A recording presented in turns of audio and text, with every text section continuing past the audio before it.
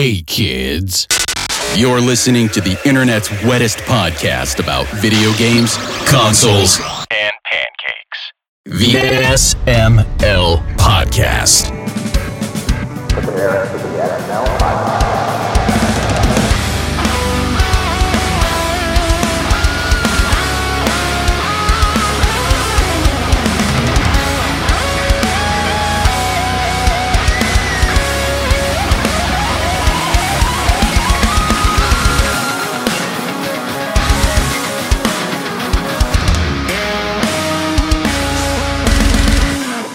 What's up, everybody? This is the SML Podcast. I am your host, Joe. We are back. We took a little break, but we're here, and Aki's here, Bree's here, Jacob's here. How's everyone doing? Pretty good. I'm sick, and I'm going to make it everybody's problem. Obviously. I don't need your problems. I have enough of my own, Jacob. Too bad. I finished building 11 Gunpla this week, so I'm doing great. Oh, my God. How many boobs did you touch that weren't yours? None. Jacob, I was how many busy this boobs week. did I you didn't have touch time. that aren't yours? None. At least I was productive. Excuse me. I was productive and said, "You're just sad." Okay, there's a difference. Oh, man, I need the laughter. I've had a shit week. For the people who follow the show, you know that we have a bunch of cats. Unfortunately, we lost one this past week, so we're down to 14. You're down to still entirely too damn many. Yes, way too many. I assume the one that you lost was the one that you were thinking you might lose. Yes. Yes. Yeah. Okay. Yeah, it was mammary cancer. It took her way too quick. And we didn't want her to suffer. Like the tumors were coming through her skin. Oh yeah, and no. It was just raw, and we didn't want her to suffer. And we said goodbye on Tuesday, which was hilariously enough, timing wise, the day after my grandmother's funeral. Yep. So it was like back to back whammy this past week. So I need the laughter tonight. So don't disappoint me, Jacob. Yeah, because this shit's gonna be all on you today, Jacob. Sorry, because I'm fucking off. I gleefully disappoint you every week. You do. Just Sometimes like you that's do the your funny wife part. every day. Yeah, I disappoint everybody. It's all right. Aww. I'm disappointing Bree- Piddles right now. 'Cause Bree I'm not goes petting off, her. but doesn't deny it, though. I do appreciate that. I do appreciate your status quo. honesty. Oh, it's sad but true. Aww. So there's a whole bunch of news we got to cover since we were off last week. Okay. Do you want to dive into the news, or Yes. is there anything anyone wanted to talk about first? Yeah, let's do some news. All right. Well, the big Let's get into the news. news. Valve unveiled the Steam Deck OLED. Was revealed on the 16th, or no, releasing on the 16th. It was released or revealed last week. I can't talk. Comes with a 1280 by 800 HDR OLED screen, better battery life, faster downloads, higher storage. No change to actual system specs or performance. But a big shout out to Root Beer subbing for the 47th month. Wow. Thank you so much for the support. Always love having you here. But yeah, the Steam Deck OLED. It's going to be $549 for a 512 gig system, $649 for a 1 terabyte system, and they are clearing out the old models, the LCD models. I'm gonna say this the nicest way I possibly can. In other words, not nice at all. Why the fuck are there still anything that has 500 and anything? Make it like 2 terabytes. Everything should be at least 2 terabytes at this point. Period. Yeah, that would be nice. That would be a lot more expensive though. Yeah. And Yeah, it's already $600 for a 512. Yeah, but with a 512, there are so many games that like you could only fit like 3 of them on that motherfucker. What the fuck? All right, I mean, it's a ideally- Steam Deck. It's I don't know. It's not meant to hold your whole Ideally, how many library. yeah, that's the thing. How many fucking games are you using this thing for? Like, how often are you on public transportation away from your computer, where this is going to become a necessity?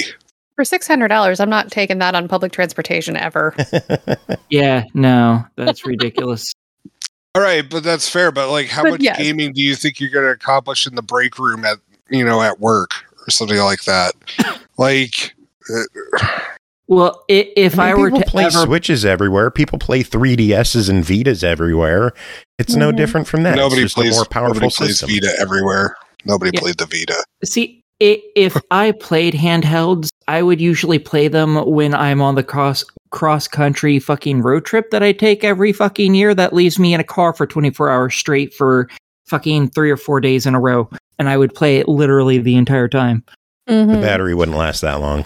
I am sure it has some sort of car charger, and if it doesn't, then what the fuck?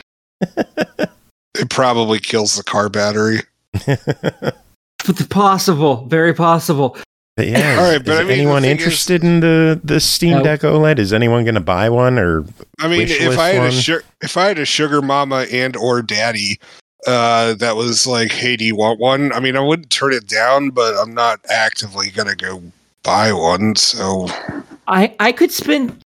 How I see it is, I could spend $600 on that little tiny handheld piece of shit, or I could add a couple $100 extra and buy a decent fucking desktop computer. I thought you were about to call say it a piece of shit when the specs are really good. It's still a handheld piece of shit because it's a handheld. Yeah, Aki doesn't like it, therefore it must be a piece of shit. Yeah, exactly. See, Jacob gets it. Well, at least one of us is getting it. Oh, man. Some other news. Rockstar officially announced that Grand Theft Auto 6 is happening. The first trailer will hit in December, so they announced an announcement. Oh, my God. Cool. Who would have guessed? Grand Theft Auto 6. Shocker that GTA is getting another game. Such a startup indie franchise. It's nice to see it get some attention. Yeah. I wonder how long until they shift from after it's out before they shift from doing anything regarding it to just the multiplayer again. Probably immediately. I'm just thinking, I wonder how many weeks that's going to take. If it's going to be like 1 week after it comes out and they're just like, we're done updating the main game. We're only focusing on the multiplayer. Oh, man. Anyway, Game Pass. New games coming to Game Pass. Not a huge list, but there's some big hitters in there. This week we got Coral Island added to the series into cloud gaming. Nifty. Tomorrow we are getting Persona 5 Tactica, which is pretty badass. Cool. And then on the 28th we are getting Roller Drome, which we discussed the other week. And Dune Spice Wars is hitting series and cloud. Jacob, are you going to play that? Wait, that's hitting series? I thought that was just hitting PC. No, it's been on PC. It's hitting series. Oh. So is that a single player game or is that like it's an RTS? So I'm automatically just like no. Fair. I was really hoping it was going to be an action game. Damn. Yeah, I would love if we could get something for Dune that was, more an accessible style of game for me. I thought it was rumored that there was supposed to be some sort of like action RPG that was being worked on, but that'd be so awesome. I don't recall any other details other than that. If you want an action RPG with a lot of sand, play Atlas Fallen. It's not too bad. It's halfway decent. I liked it. It's good stuff. Yeah. Games are leaving Game Pass. A bunch of them are leaving, and a bunch are getting delisted. Oh, fuck. Yeah, let's start with the delists. Leaving EA Play, we're getting Battlefield 1943, Battlefield Bad Company, and Battlefield Bad Company 2. All 360 games getting delisted. Yeah, their server closures were announced a while back. Aren't the Bad Company games the ones that people really like? Yeah. I mean, they still have single player modes to them, but because the online servers are shutting down, they're removing them from EA Play, which I can understand. Yeah, fair enough. I mean, if you own the game, you could still play it.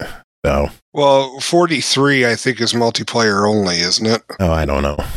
We don't know. These are old fucking games that no one cares about, really. I never played Battlefield to begin with, so I kept trying to get into the series, but I don't know. It never, like, I felt like it always was chasing after Call of Duty.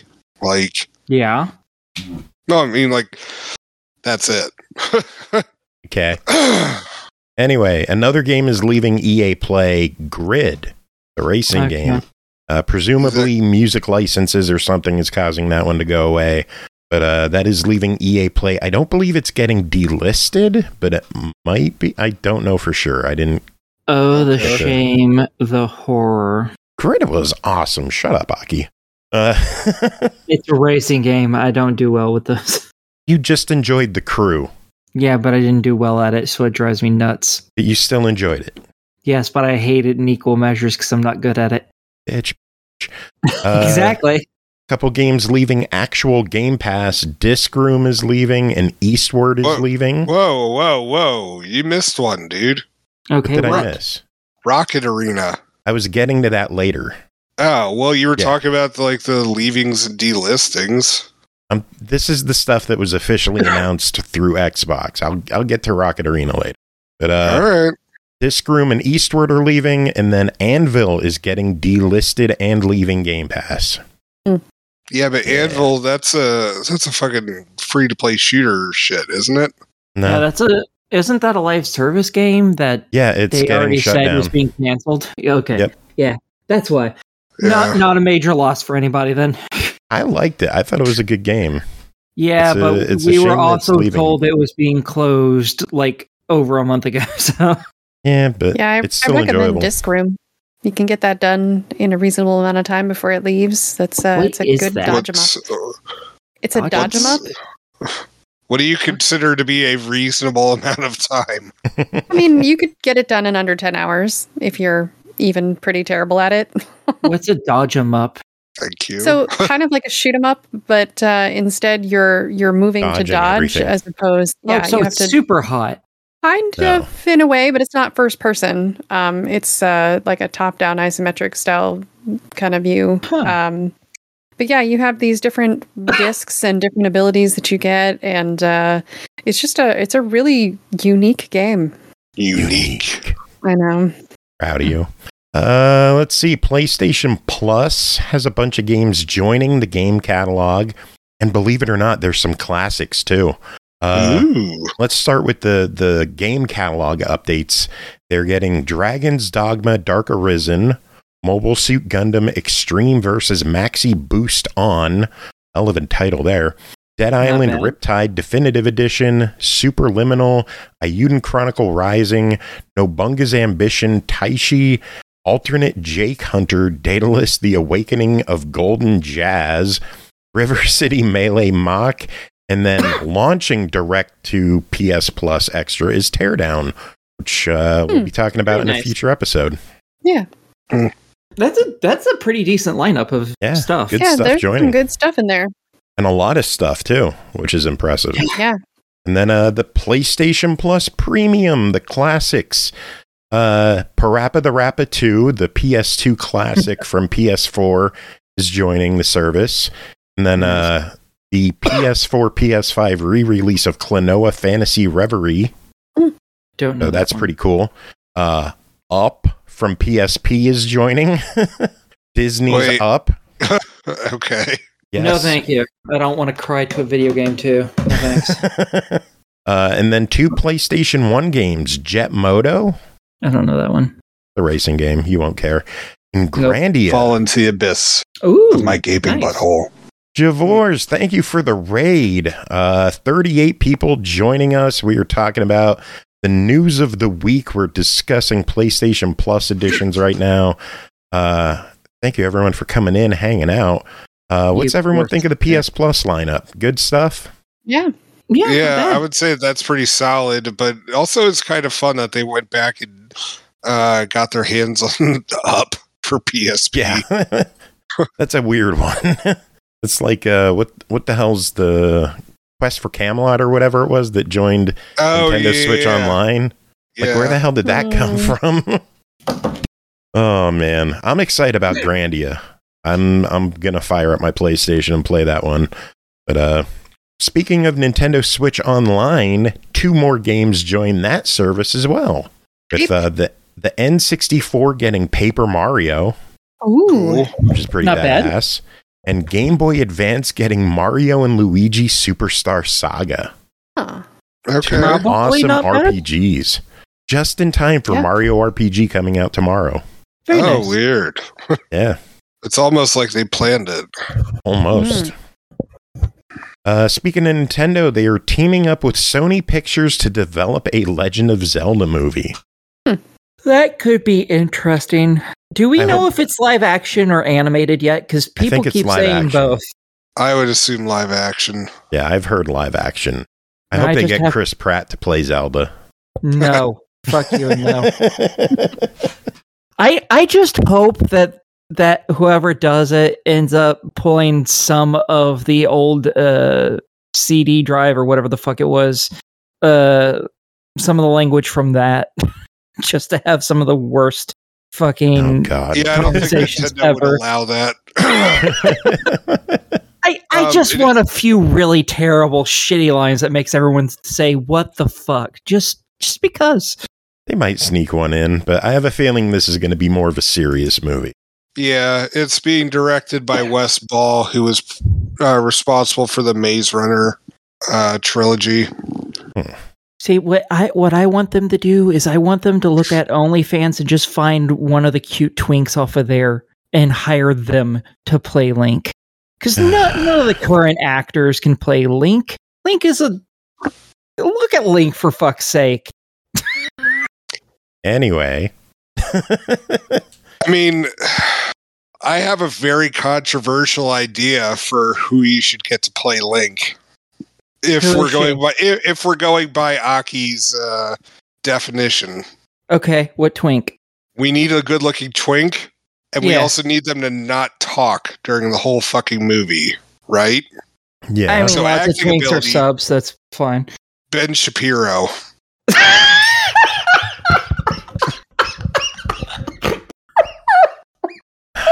You're looking for a twink that everyone would want to shut up.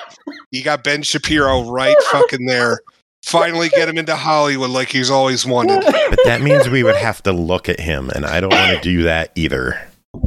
Well, no, because you know it's you're always looking from over his shoulders. So if they do it like the games, then you won't have to see his face either.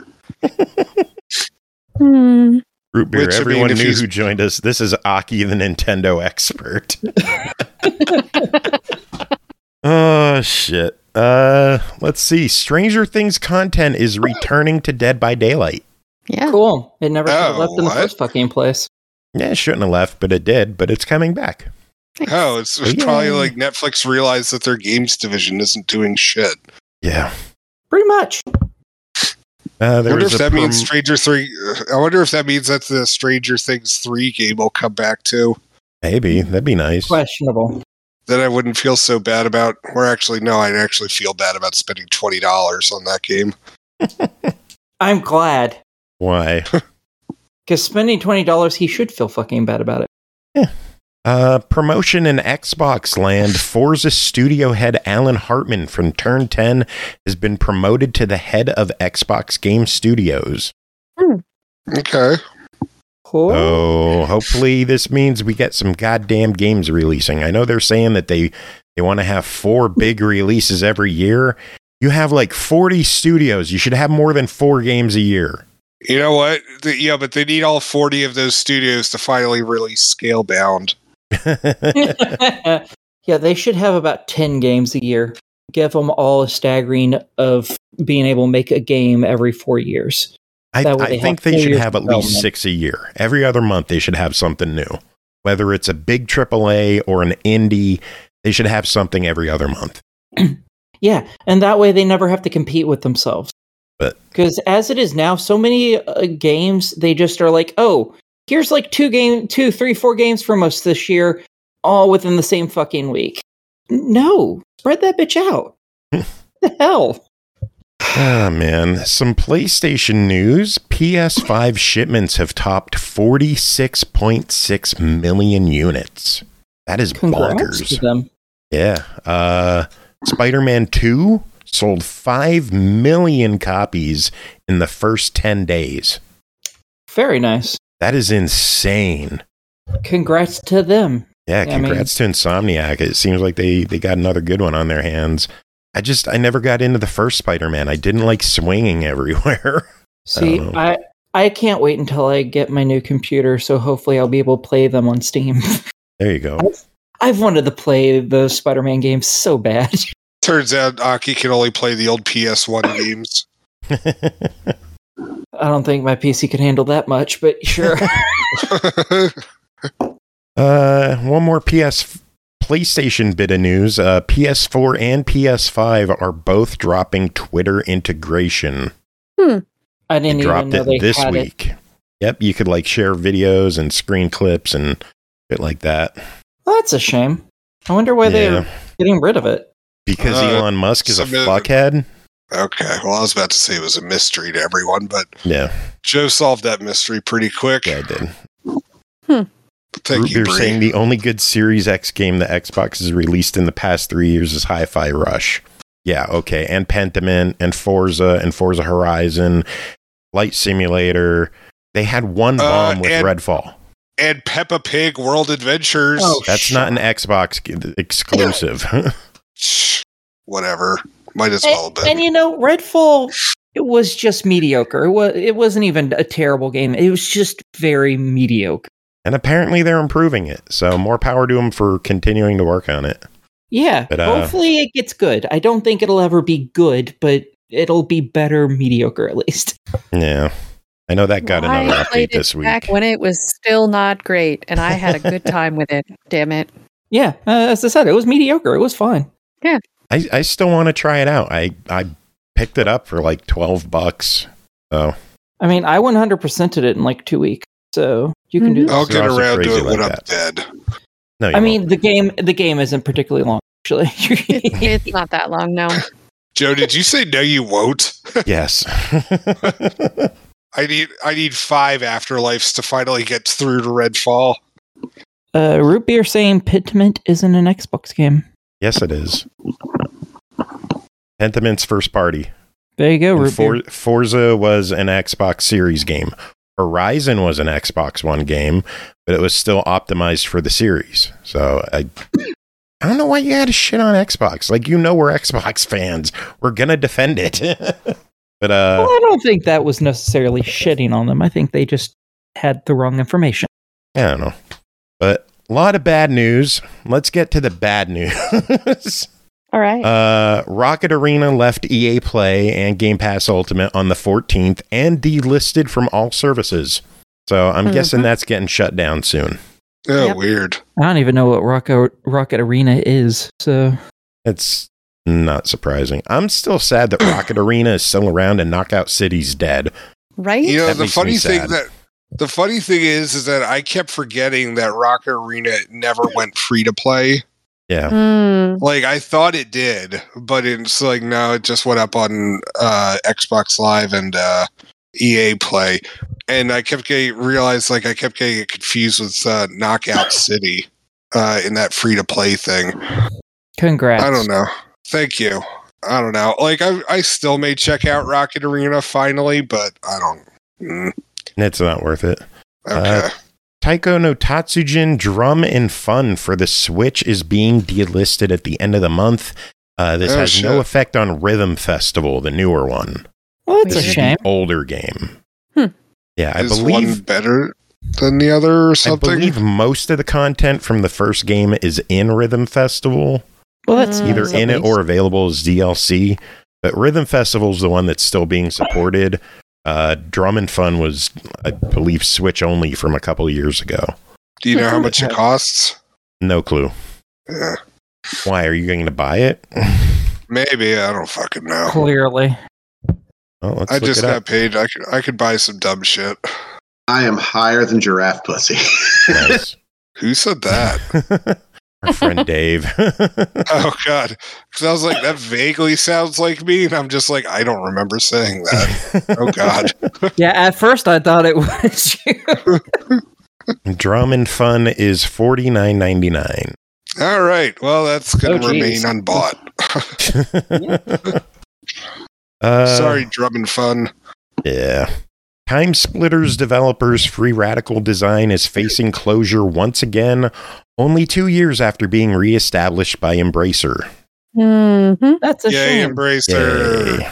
Yeah. Yeah, so far, Embracer has confirmed more than 900 layoffs and warns of more to come. You know, they could probably solve this problem if instead of just buying up places, they actually fucking made a goddamn game. I mean, they release a lot of games. They just Not bought enough, way obviously. Too much. They have Embracer so many releases good a lot of companies. games. Yeah, but all these companies that they're just completely deconstructing are such good companies. They could just have them make a game and make a lot more money and then not have to close them. I mean, I'm sure they're working on games, but Apparently not fast enough, I guess. Yeah, I feel like I also read something about them like looking to purchase new stuff at the same time. So it's like they're just kind of trying to shuffle their money around. I think they're trying to unload Gearbox, aren't they? Yeah, No that's what was idea. said. Mm-hmm. Yeah. Anyway, Amazon Games laid off 180 employees. Out of 180? No. Oh, well. I don't know what the percentage is, but Ubisoft chopped another 124 jobs, mostly to visual effects studio. What? Hold on, the Amazon thing, you're not even going to mention their memo in it? What memo? I can't cover everything, Jacob.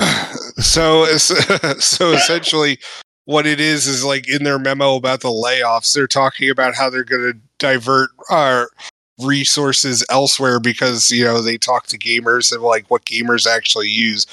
So they got rid of the Prime Gaming Twitch channel, which was called The Crown or some shit like that. And then on top of it, they actually admitted, yeah, gamers don't want any of the shit that we're trying to sell. They just want free games. So we're just going to focus on that. Big shocker. Like Epic, I don't think they're turning a profit. They just keep giving out free games. Yep. That's the only good free they're game for. this week. This week is... Forgot about the free games. You did? On Epic. Man, I used to collect them every week. I haven't done that in a while. This week is Surviving Aftermath. The Aftermath? And Earthlock. Ooh. And Earthlock, which is a good one. I don't know Surviving the Aftermath at all. But Earthlock is fucking fantastic. So if you guys play on Epic, I totally suggest playing that. It is an amazing game. I bought it like 3 different times. And if you don't play on Epic, you should at least go and get the free games every week. Exactly. That's what I do. Because I don't think I have ever bought a single game on Epic. Nope. And here's the great thing. If you don't particularly like Epic, just download the game, open Steam, add the game to your Steam library. Add the game to your Steam library? Yeah. To your library? Yeah. Library. You uncultured swine. Called dialect, but sure, yeah.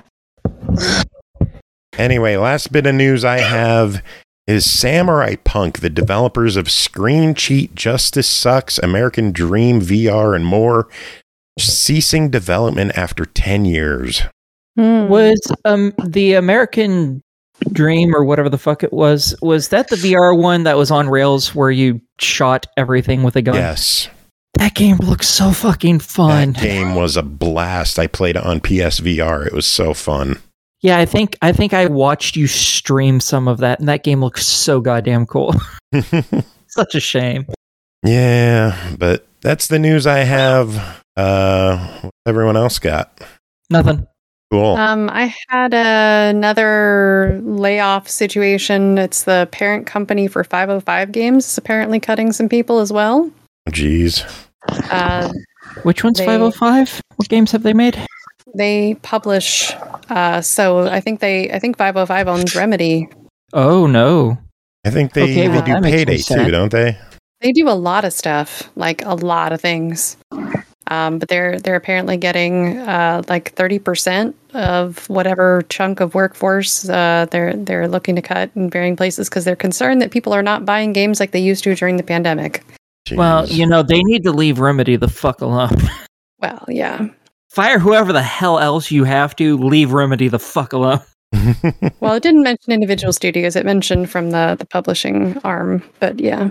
Let's see. What have they done recently? Crime Boss, Rock A City, Ghost Runner 2, Stray Blade, Ayuden Chronicle, Gunfire Reborn, Seto Corsa. They published Death Stranding on Windows, which is still hilarious that they released that on Windows 10. Yeah. So yeah, they're behind a lot of stuff. Yeah, and they're behind some pretty good games too. 'Cause I know a couple of those games and they're really good. Yeah. I don't know all of them, but I know a few at least.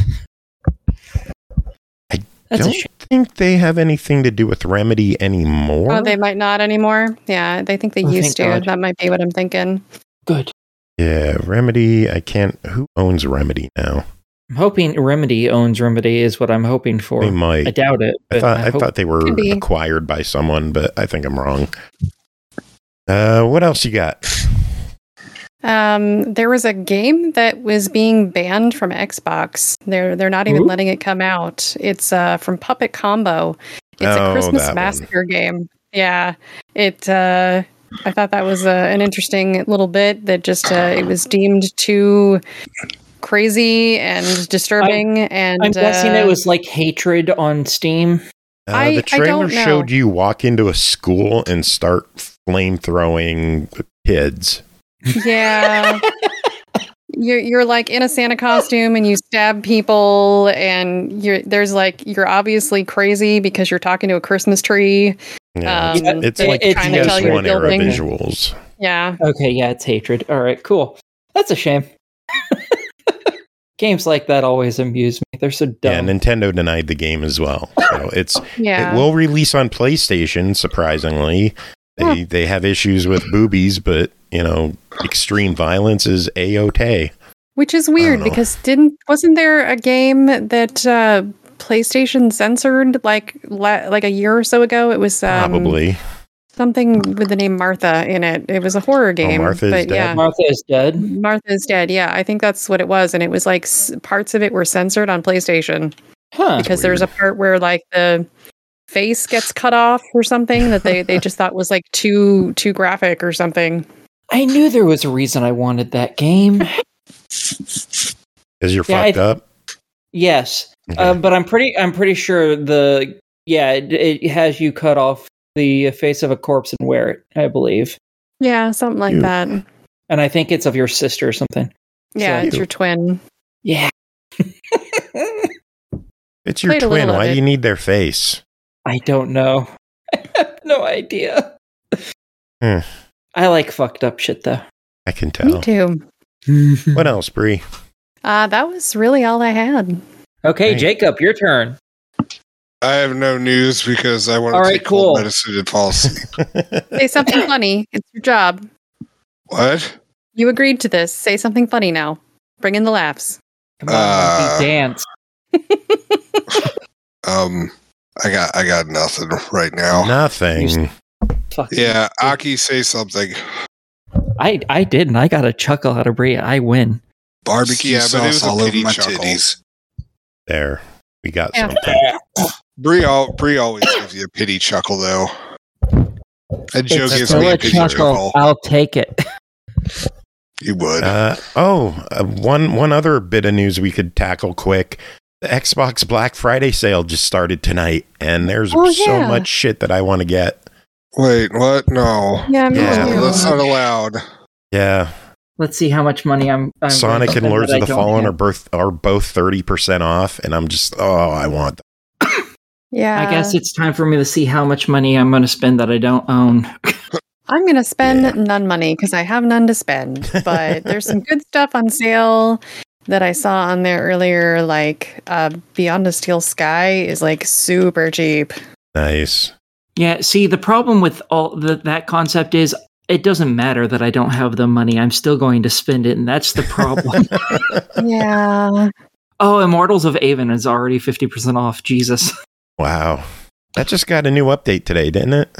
I have no idea. We didn't get it to review, so I think I don't have it. I don't remember. Ghostwire Tokyo, 67% off. Dead Space, 50. Nice. Well, I'm These are some surprised that decent True Achievements sales. doesn't have it listed. I don't know if it's like officially announced yet. It's supposed to be tomorrow, but I Yeah, saw the prices are updated on Xbox already. Yeah, I got a things on your wish list are on sale notification. Yeah. So yeah. I love when I get that's a why I pop-up got that's the like notification. 93 games are on sale. Mm-hmm. Yeah, I gotta buy a lot of shit. Yeah, most of the shit I have is so fucking ancient that they just don't go on sale anymore. Half the companies that made these games, I'm not sure even exist anymore. So, like most of my games don't go on fucking sale. And it's like, oh. The back half of my wish list has like never been on sale, and I don't think any of it ever will be. Yeah, I have some games like that too. My holy grail for my wish list is this rodeo game called 8 to Glory. It was on sale. It was on sale once when I had an Xbox One. Like when I first got it, it was on sale then, and I was just like, haha, that's weird. I'll eventually just pick it up. And it's never been on sale since, and I refuse to pay $35 for what is probably a shit game, but I want it so badly. $10 from GameStop. Yeah, I know, but I don't want it physically. I don't give that much of a shit about it. I just want to pay $5 physically. He doesn't. He doesn't want it to touch him. That's then it gets like the ick on. Put it up on a shelf. Yeah. I'd have to get somebody to sign it. Oh my gosh! I'm sure you could send it to Joe. Joe would be happy to sign that piece of shit. Yeah. I don't know what else you'd do to it, so I would fuck it.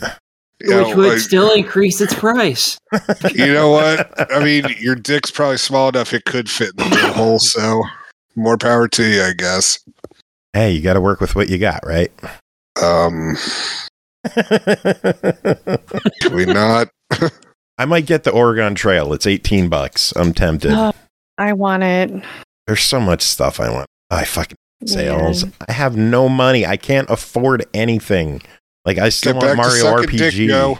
I want to get Mario RPG, Mario Wonder. I'm trying to figure out how I could get those Nintendo Switch vouchers. I could just get the 2 for one price. Oh well. Should we get to reviews? We got a bunch to talk about. Sure. Yeah, please. All right, let's kick things off with Call of Duty Modern Warfare 3, developed by Sledgehammer Games, published by Activision, released November 10th on Xbox One, Series X and S, PS4, PS5, and PC for $69.99. In this direct sequel to the record-breaking Call of Duty Modern Warfare 2, Captain Price and Task Force 141 face off against the ultimate threat. The ultra-nationalist war criminal Vladimir Makarov is extending his grasp across the world, causing Task Force 141 to fight like never before. Jacob, what is going on in Modern Warfare 3? That is a good question. What is, in fact, going on in this game? So the last Call of Duty game I got to play was Vanguard, which I believe was 2 releases ago, I think. I think it's more than that even. I think it's like 3 or 4. Either way, it's been a while. So I was excited to start this up, and so initially only the single player campaign was available. And so I started playing that, much against the reviews that, the early reactions I was reading. And then late one night, I messaged Joe. Hold on, let me see if I can find the actual string. Boo, boo, boo. But you're prepared. Shut up. No, it's my show. I could talk as much as I want. Yeah. So I messaged Joe. Damn, this campaign really does suck. Like, this actually caught me off guard. I figured it was fanboys bitching, but no. As someone who hasn't played since Vanguard, this legit sucks. So what ends up happening is that we're introduced to a bunch of characters, some of who I thought were already dead, but I guess they revitalized them for the new series of Modern Warfare. I don't know. But then like we're introduced also to this woman who seems to be like a freedom fighter character. She seems pretty cool. And the storyline. Cute? Yeah, she's cute. All right. That's all that matters. You're good. And we get this storyline that's the usual standard, like, oh my god, this guy's threatening world peace, so we have to stop him, and blah, blah, blah, blah. And everybody has their own angles in it. And that's when you realize that all of the cutscenes are like 5-6 minutes each because there's no real substance to the actual campaign. I'm not totally sure. I'm not totally sure, but I'm pretty damn sure that all I did was run around like redone versions of the multiplayer maps. And it's a lot of go here, go here, go here, go here. And it never feels like, you know, you can not go back ever. Like, I'm pretty sure they just drop you in multiplayer arenas and they just like, this is the basis for it. And it's just like, yeah, you can find some cool shit sometimes, but it's just like, yeah, like this is cool shit that like, it feels like, again, like if you're playing multiplayer, then yeah, like this is like where XYZ is hidden. I don't know. It just felt lazy, and and I tried to figure out like where anything was with the damn map, and I had such a hard time navigating it, especially like when I'm being shot at. And all it really like, honestly, it felt like fetch quests with guns. Like, damn, that's what it feels like. So I was disappointed with that. But it just never got better for me. So I started playing multiplayer. How do you think that went? Great. Oh, it was so great. So I have not played multiplayer for a Call of Duty game since Call of Duty 3. Okay? Xbox 360, like back when it was still doing World War II all the time. And I stopped playing it because I had a bunch of games in a row where I would just spawn and immediately get shot by somebody who was camping. That sounds like every time I've ever tried to play Call of Duty. Well, I mean, that's how it felt. And then guess what my experience was like literally half the damn time as I'm trying to play these Call of Duty Modern Warfare 3 maps. Immediately get shot by a fucking spawn camper. And I'm just like, I thought they said that they took care of this stuff. Now, the game devs actually were removing maps from certain gameplay modes because this was what was happening, and I'm like, essentially, like some of the maps were becoming complete pits, like death pits, like where everyone would just spawn and then like just dead. I did not have that bad of a thing. And I mean, like when I wasn't being like spawn killed, I was honestly having fun, but it's just, if you haven't been back into these games, it honestly gets confusing because it feels like you're honestly, if anything, you're buying a Call of Duty multiplayer launcher. Like when you start up the game, you find out that this is what is supposed to be handling Call of Duty Modern Warfare 3, Call of Duty Modern Warfare 2, and Call of Duty Warzone. And you can hop around those games if you've got them downloaded through the launcher. And it just makes like the initial opening experience, it just becomes this like weird, I don't know what the fuck I'm supposed to be doing. And you end up having a real pain in the ass on PC as well. Yeah, like you end up having to like exit out of multiple fucking launchers just to go play Call of Duty 3. And it's just like I don't want Call of Duty Warzone bundled in with this crap. Like if I wanted to play it, I'd go play it. Like, well, it's going to be bundled in from now on, I'm pretty sure.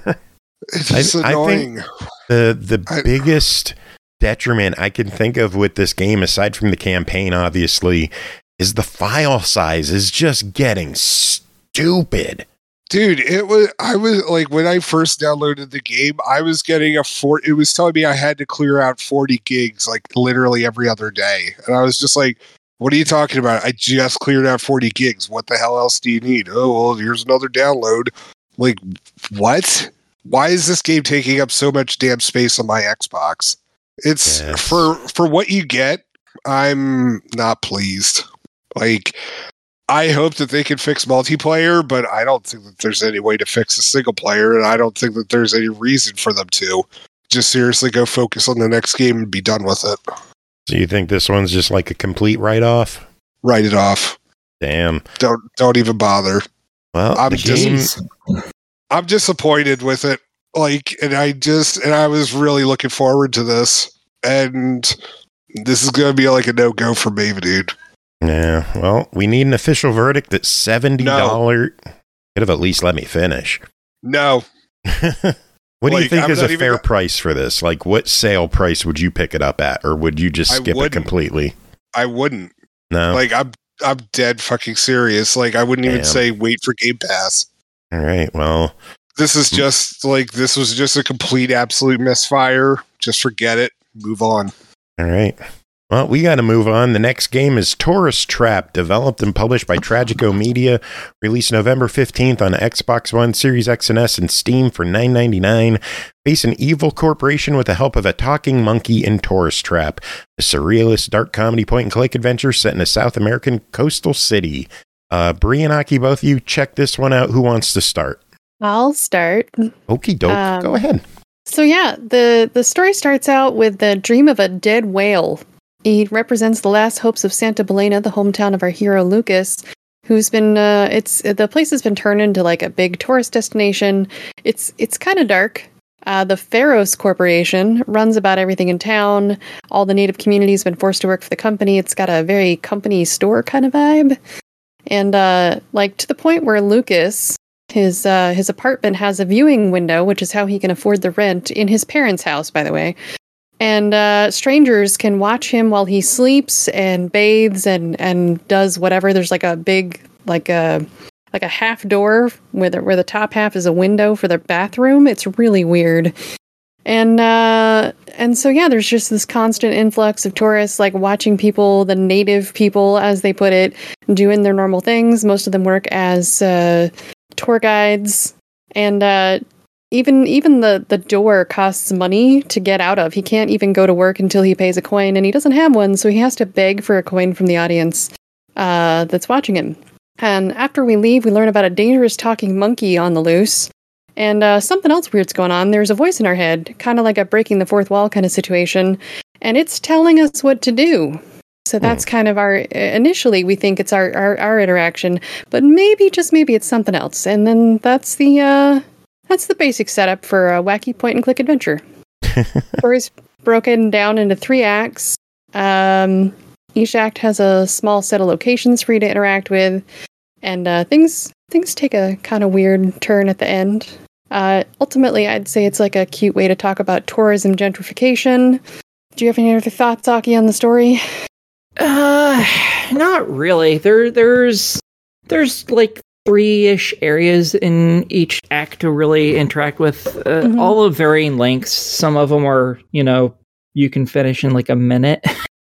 Yeah. Even on your first try. Most of them are a decent length. They'll last you 10, 15 minutes. Especially if you're actually looking around and seeing all the different interactions, because there's a lot to interact with here, and a lot of people you get to talk to, and they have multiple things to say, even though 90% of it doesn't further the game whatsoever. So it's a lot of pointless stuff that you can just do just to have something, world building. Yeah, kind of, sometimes. And yeah, this place is just fucking miserable. As stated, like the parents' house, half of it is sheared off and is just a giant window for people to look through. Like not just half a door, like the entire half of the house. Yeah, like the bedroom wall, the living room wall, the kitchen wall, whatever, is all just like a giant plate glass window. Yeah. And I don't even think it's a plate glass window. I'm pretty sure there's nothing there, because it's it's possible. Because they throw a coin in. Yeah, yes. They did. And at some point they stayed. There's rules when you exit the house. This tells people not to go into it. Oh, I must have missed that sign. Yeah. And like when you're walking around, again, this is very early area, there's a little field where kids should be able to play games and stuff. And there's a giant golden statue. And when you interact with the statue, they tell you about the individual who that's a statue of. And there's somebody who got really rich and decided to put a solid gold statue in the middle of the area where they used to play soccer. Yeah, but now they can't play ball. Yeah. Because of the statue. It's a pretty miserable situation for sure. But so I would say most of the puzzles made sense, at least for point and click logic. Although I did get stuck in Act 2 for a little while. Because yes, we had a little conversation, but I had to go back and really look at the situation to see why that was. And that's because ultimately the hotspots didn't always work as well as I wanted them to for me.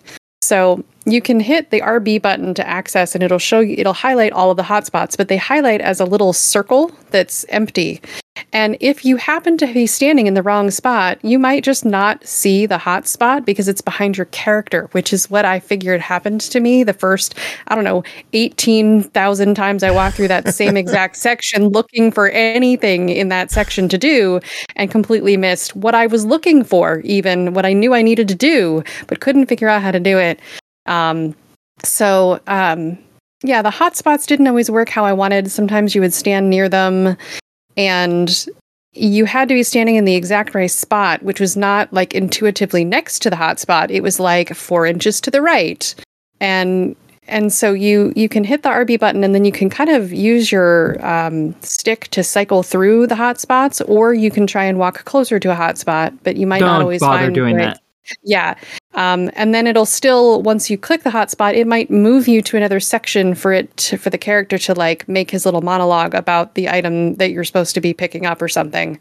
And I think that there was an idea from the developers about making a single kind of button or minimalistic button pressing situation instead of using a cursor. And I don't know that it worked as well as I wanted it to. The inventory was a little confusing at first too, and I didn't really feel like there was enough of a tutorial for that. You have to press Y to get to your inventory, then press A on the object you want, then press Y to back out of the inventory, then cycle through your hotspots. And if you want to back out because you decide that you picked up the wrong thing, you have to press B to back out of the whole thing, or Y to just go back to the inventory in the first place, and then deselect your. It was a little convoluted, but once I got used to it, it was fine. And it doesn't explain this to you anywhere, by the way. Yeah, not really. I think there was like under the options, there was a controller map, but you can't bring it up very easily, maybe from the main menu. I don't know. Maybe I just like looked it up the one time and then muddled my way through it from there. The art style was cartoony and cute. Reminded me of a point and click game that I can't remember. Like, I could not figure out which one it was that it kind of reminded me of. All of them, kind of? Yeah, a little bit. The background music was pretty decent in most places. There were some references to popular media. Like, there was a Twin Peaks reference, a Princess Bride reference, and of course a Monkey Island reference. Have to have one of those. I actually recognize that one. I've never played the game, so that's nice. The devs did not have enough budget, though, for voice acting, so all the dialogue vocalization is people literally saying blah, blah, blah, blah, blah, blah, blah, blah, blah. You blah, laugh, blah, blah. But that gets old. It gets irritating. I can imagine. Matter of fact, there's a lot of people in the Steam forums who have complained about that, and they're looking into doing something else for that, but they're not going to have proper voice acting. The good news is you can go into the audio options and turn down the voice, so you don't have to hear them saying blah blah blah, and you can just read the. There's an audio slider for that, so that was decent. I also did, of course, I broke some things. I ran into a situation where I needed to start a new game to get an achievement I missed, and it acted really weird. And I ended up having to go and completely delete my save from like cloud and everything because it did something wonky, but not in a game affecting way. I also ran into like a weird situation where I let it idle for too long because I'm weird like that, and it just froze the game. Like nothing game breaking, just irritating in the moment. So I didn't experience either of those bugs. Yeah. You had bad luck. I have the bad luck, I know. Usually I break the games, so this is weird that it didn't break for me. Yeah. I'm proud of you both either way, but the game clock's in at $10. What did you two think? I think I'd it's say, a try it. Yeah, I'm saying like try it, leaning toward buy it. I mean, the hotspot issues were enough that it was a little bit of a turnoff. And like, I'm not even going to knock it for me getting stuck. I found some of that button pressing a little irritating at times, and yeah, I had to knock it a little for that. But I like the story. If you do buy it, there is one thing I suggest. The moment you enter any room or whatever, immediately hit RB and then just cycle through stuff. Don't bother walking your character to anything. Yeah, don't. Because they don't interact. It's sometimes though it's even hard to cycle through and like find the right angle on the button or on the stick to like even find the hotspot you're looking for. But yeah, definitely utilize that RB button. Cool. Sounds good. And if you do it right when you first enter, you're not going to be in front of anything. True, because that was totally my problem. Yeah, because that's how I played the whole game. Is the moment I stepped in. Once I figured out you could do that, because they don't tell you that either. Yeah, I was like, oh, I'll just do this the moment I enter every room, and I did that, and it worked fine. Yeah. All right. Well, we got to move on. Aki, that is actually it for you for right now. You're gonna drop back in a little later on, but what are you going to go do? I think first and foremost, I'm going to go drop a Jacob, and then I'm going to build some more gunpla. Nice. Nice. And, have a good night, you guys. Nighty Cool. night. Yeah. We'll talk to you later on with Pernell. Yay. Yeah. And for once, you guys will be in here after I've left. Congratulations. You all three of you have won. You're leaving me alone with Jacob. Yo, what the I'm hell? so sorry, hun. I'd take you with me if I could. It's okay. All right. I didn't Leave really everyone have alone anywhere with to Jacob end later. that, so. Bye. Bye. Yeah. Next game to talk about is Excessive Trim, developed by Panda Indie Studio and East Asia Soft, published by East Asia Soft. Released November 8th on Xbox One, Series X and S, Switch, PS4, PS5 for $4.99. Take flight as a blunt-smoking alien in a buzzsaw saucer as he terrorizes farms and recklessly grinds through herds of livestock. Excessive Trim is a pseudo 3D vertically scrolling slice 'em up presented in stark black, white, and red 3-tone pixel art. Take control of your circular bladed UFO. Try to survive while you collect precious leaves. Bree, what is going on in Excessive Trim? So yeah, variant on a shoot 'em up where cigar smoking alien has turned our UFO into a whirly saw murder machine. Oh, that's not a cigar. That's a blunt. He's high. Well, all right. Well, I'll get to that in a moment. I'll get to that in a moment. We're gonna call it a cigar for now. All right, and it's a blunt. It's fine. We're taking out cows and farmers and tinfoil hat dudes, and we're only armed with a dash maneuver that propels us into things and leaves a bloody mess all around. There's really no tutorial to speak of, so I'm gonna just tell you what I learned. The goal is to last as long as you can. Yep. You gotta dodge, buzzsaw your way through things. You need to avoid getting hit by trees, tractors, barns, and lines of stampeding cows. Runs are procedurally generated, and you unlock random power-ups. You get the power-ups at something called the Weird Store whenever you literally run into it. If you miss it, you're out of luck. That's you can't miss it. You got to actually hit the store. You might get increased speed, health, bigger, stronger blades, health refills.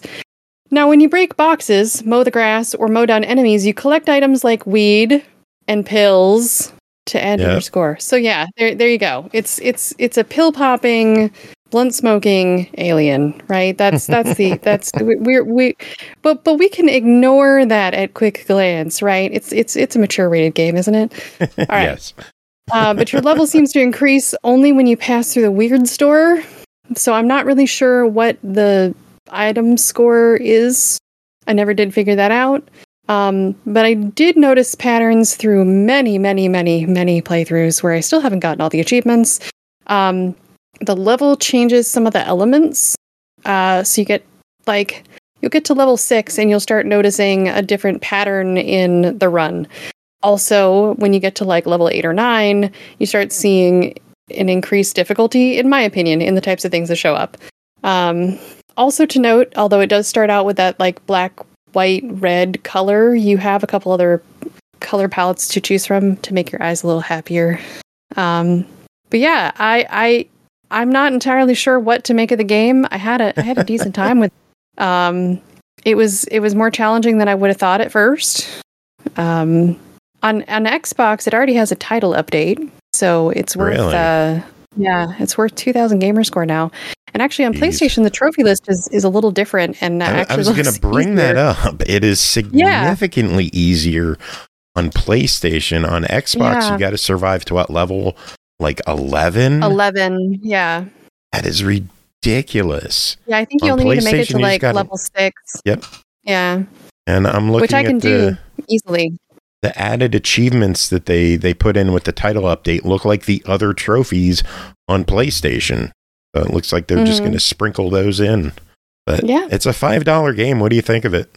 Fuck it, why not? That's what that rating is for. And this game fits the spirit. It really does. Next up is Lily in Puzzle World, developed by Derek DF and East Asia Soft, published by East Asia Soft. This one released November 15th on Xbox One, Series X and S, Switch, PS4, PS5, and PC for $4.99. Take the role of Lily, a gleeful oblong sprite, down into a childlike world of black and white sketches with splashes of bright color. Lily takes joy in completing the many puzzling challenges of her minimalistic world, but she will soon find that the more puzzles she solves, the more complex her obstacles will become. Bree, what is Lily in Puzzle World?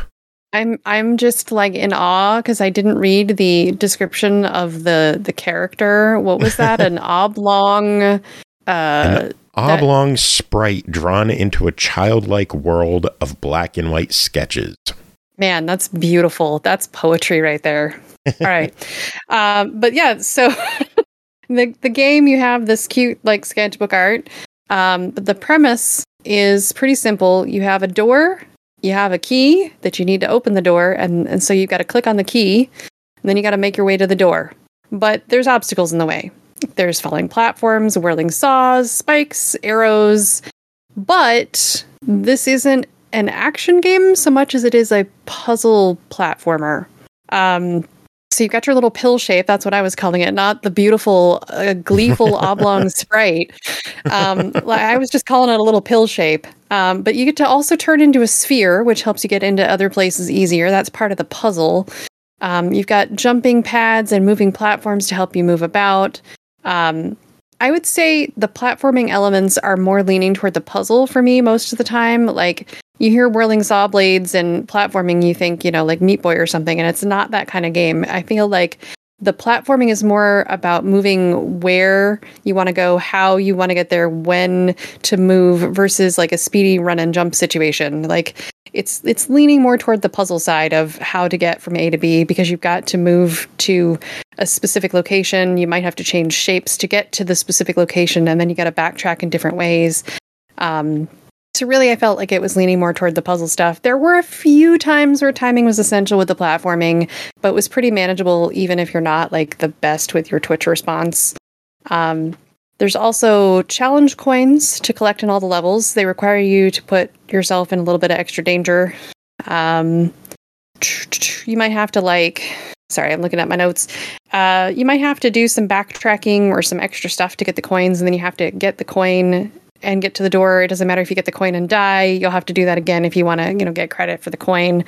No real obvious reward for that, but it's a cool thing to do.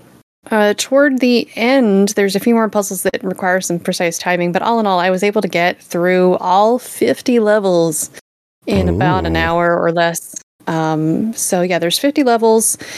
And it also already has a title update. Get those achievements. I have a handful of issues with the game. One, I think it's too slow. Okay. The loading and when you die, the game over screen and the reloading the stage. Like it just feels too sluggish. Like let me get back to the action. Let me try again. I made a stupid mistake. I hit a saw. Let me just retry instead of seeing a game over screen, selecting restart, waiting for it to show what world it is. And like, just get on with it. And then no analog control. How to use the D-pad. Like sometimes I wanted to use an analog stick and just like have a little more fine tuning with my movements, because the D-pad, you got the click, you got to wait for the click, the response. It's just a little slower, and it led me to die more than I should have. I was able to use the stick. Really? Yeah. I could not use the analog stick. That's weird. I wonder if there's some kind, like, I have a USB keyboard wireless receiver plugged in, and that fucks with so many games, and I don't get it. I wonder if there's an issue with the USB thing being plugged in, that it cancels out the analog stick. That is weird. Yeah, I couldn't use the analog stick at all. I kept trying, couldn't. So that's weird. And then last issue I have is the key button. I would inadvertently trigger it repeatedly. Like I would step on it and then step off, and it would re-trigger, and I wouldn't notice, and then I get back to the door and it's closed. Oh yeah, or there was one puzzle in particular. I know you had to jump through some spikes and land. You had to make sure you stayed a circle, but you were already a sphere, and so if you didn't notice, you were going to die to spikes because you can't get through the little hole that you need to jump through.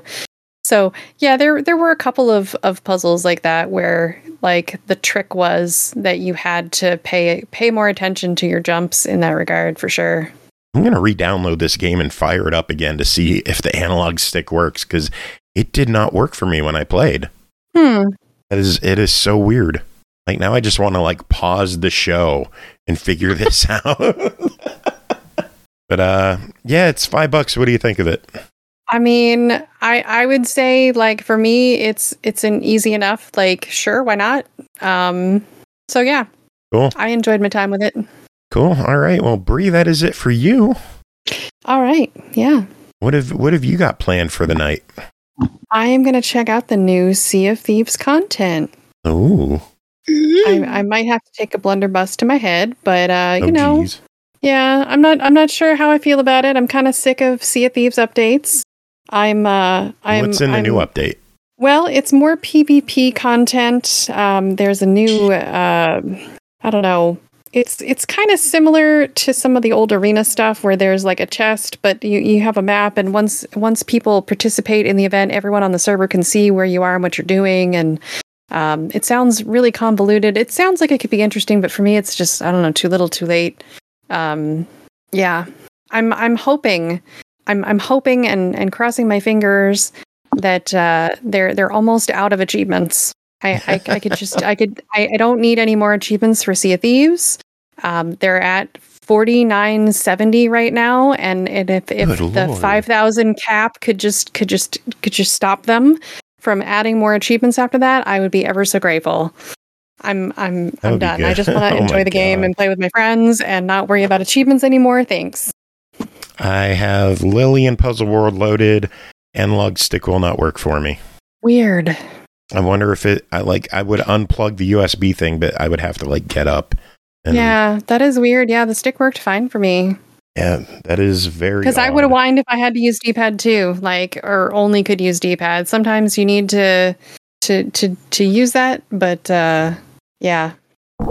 Yeah, I don't get it. That's weird. That might be something for East Asia Soft to look into. If USB devices mess with the controls, that might be something to look into. But yeah, we'll let you get going. Do you have any final words? Jacob.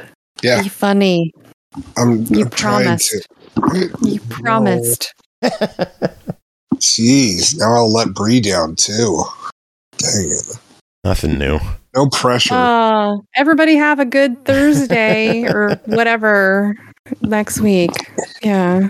See ya, Bree. See ya. All right, next up is Motorcycle Mechanic Simulator 2021, developed by Play to Chill. Published by Ultimate Games, released November 8th on Xbox One and Series X and S for $19.99. Become a motorcycle mechanic and build your empire. Buy, repair, renovate, and build your own dream bikes. Become the head of a motorcycle mechanic empire in a realistic simulation game. Start with a small garage, upgrade, and buy bigger ones with new possibilities. Take orders from customers, find old bikes, and breathe new life into it. Jacob, what is going on in Motorcycle Mechanic Simulator 2021? So with Motorcycle Mechanic Simulator 2021, which I'm not going to say the full title every single time. First off, I thought that was kind of funny how it's advertised as that, as just Motorcycle Mechanic Simulator. And then when you actually load up the game, it's like, yeah, this is 2021's version. Whatever. So anyways, there are two modes for this game. There are sandbox, and then there's also the campaign mode, which is not so much of a campaign as it just like a loosely fit storyline to go around all these different bikes that you're working on. And sandbox is just, you could just do whatever you want in it. You can take apart whatever bike. You can mess around with your shop as much as you want, whatever. But honestly, like, I thought this one was interesting because it does start you out slow, and it's like, okay, let's replace this on the bike. Good job. Good, like, you know, go you. And I was like, oh man, like maybe it's going to show me like how to take apart everything.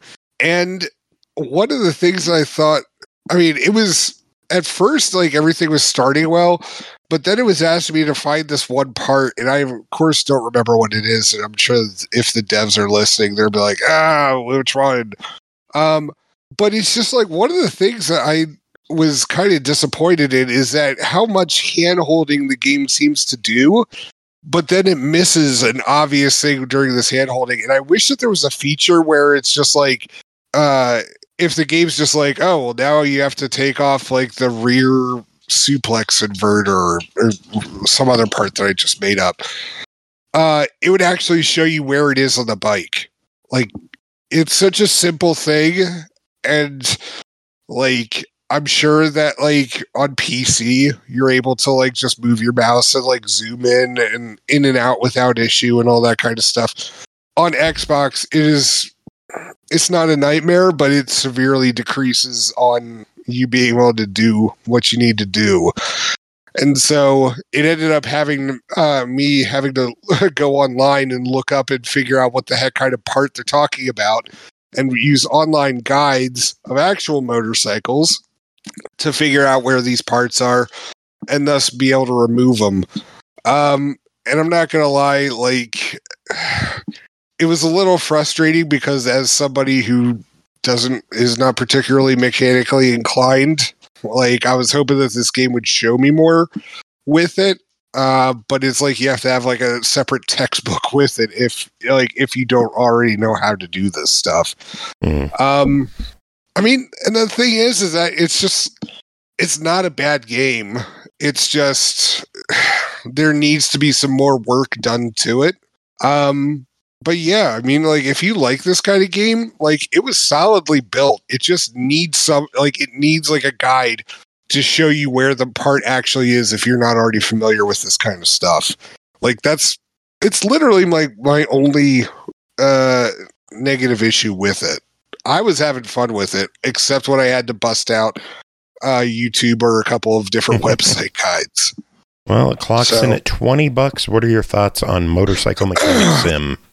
If you're very mechanically inclined or you know your stuff about motorcycles, by all means, $20 is a fine price for this game.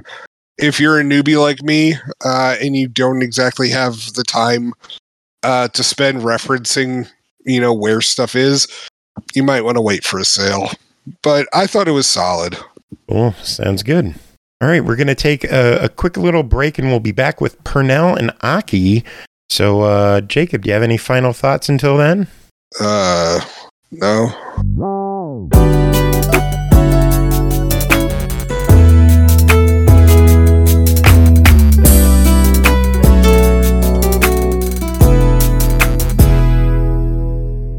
All right, right, and taking a break from Jacob, we got Pernell joining, and Aki's back. How are you two doing?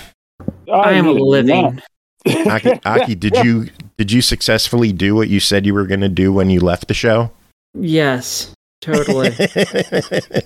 Now you're going to have to think of something to say you're going to do when we actually do the show later. Pernell, how's things going for you?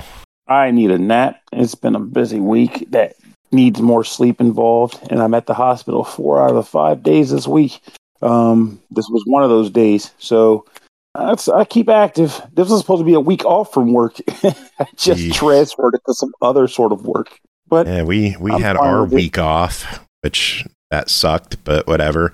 You got a handful of games to talk about. Should we tackle these quick? Let's do this. Well, I don't want to tackle them too hard. I'm a little sore at the moment. Beat the shit out of them, Pernell. Just knock them on their ass. I'm just going to casually walk up and push them over. And then do squats over their face. I could do that. I could use the leg exercise. It's kind of okay with me. All right, let's get to these. Next game to talk about tonight is Gunhead, developed and published by Alien Trap, released November 8th on Steam for $19.99.